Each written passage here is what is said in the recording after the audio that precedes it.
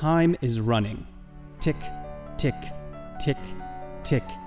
Don't waste it. You might have thought, I'll start a new project after a week's break. I'll start jogging from Monday, or a resolution to start dieting from next month. Stop! Stop procrastinating things.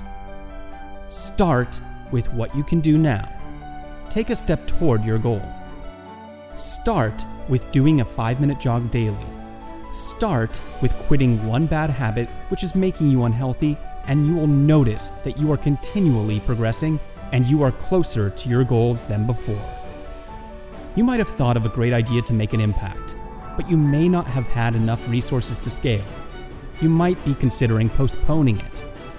But what you can do today is implement that idea at your home or community. And when you see it's working and you have enough resources, expand it to the next level. To start today, you don't need to be the best. You must believe that, yes, I will be the best if I continue doing great. Remember, while you are procrastinating things, someone is working really hard to be better. And chances are that someone will replace you or your ideas. If you do not start today, tomorrow you will come up with an excuse not to start at all. Time is a scarce resource. Don't waste it. Don't sit on your ideas.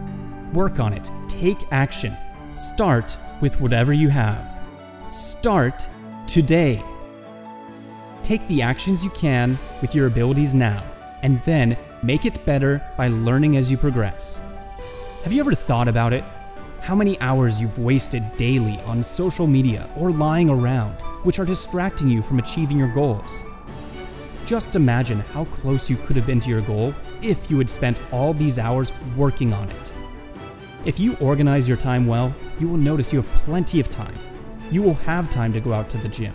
You will have time to spend with your family. You will have time to work on your dream project. Everyone has 24 hours a day.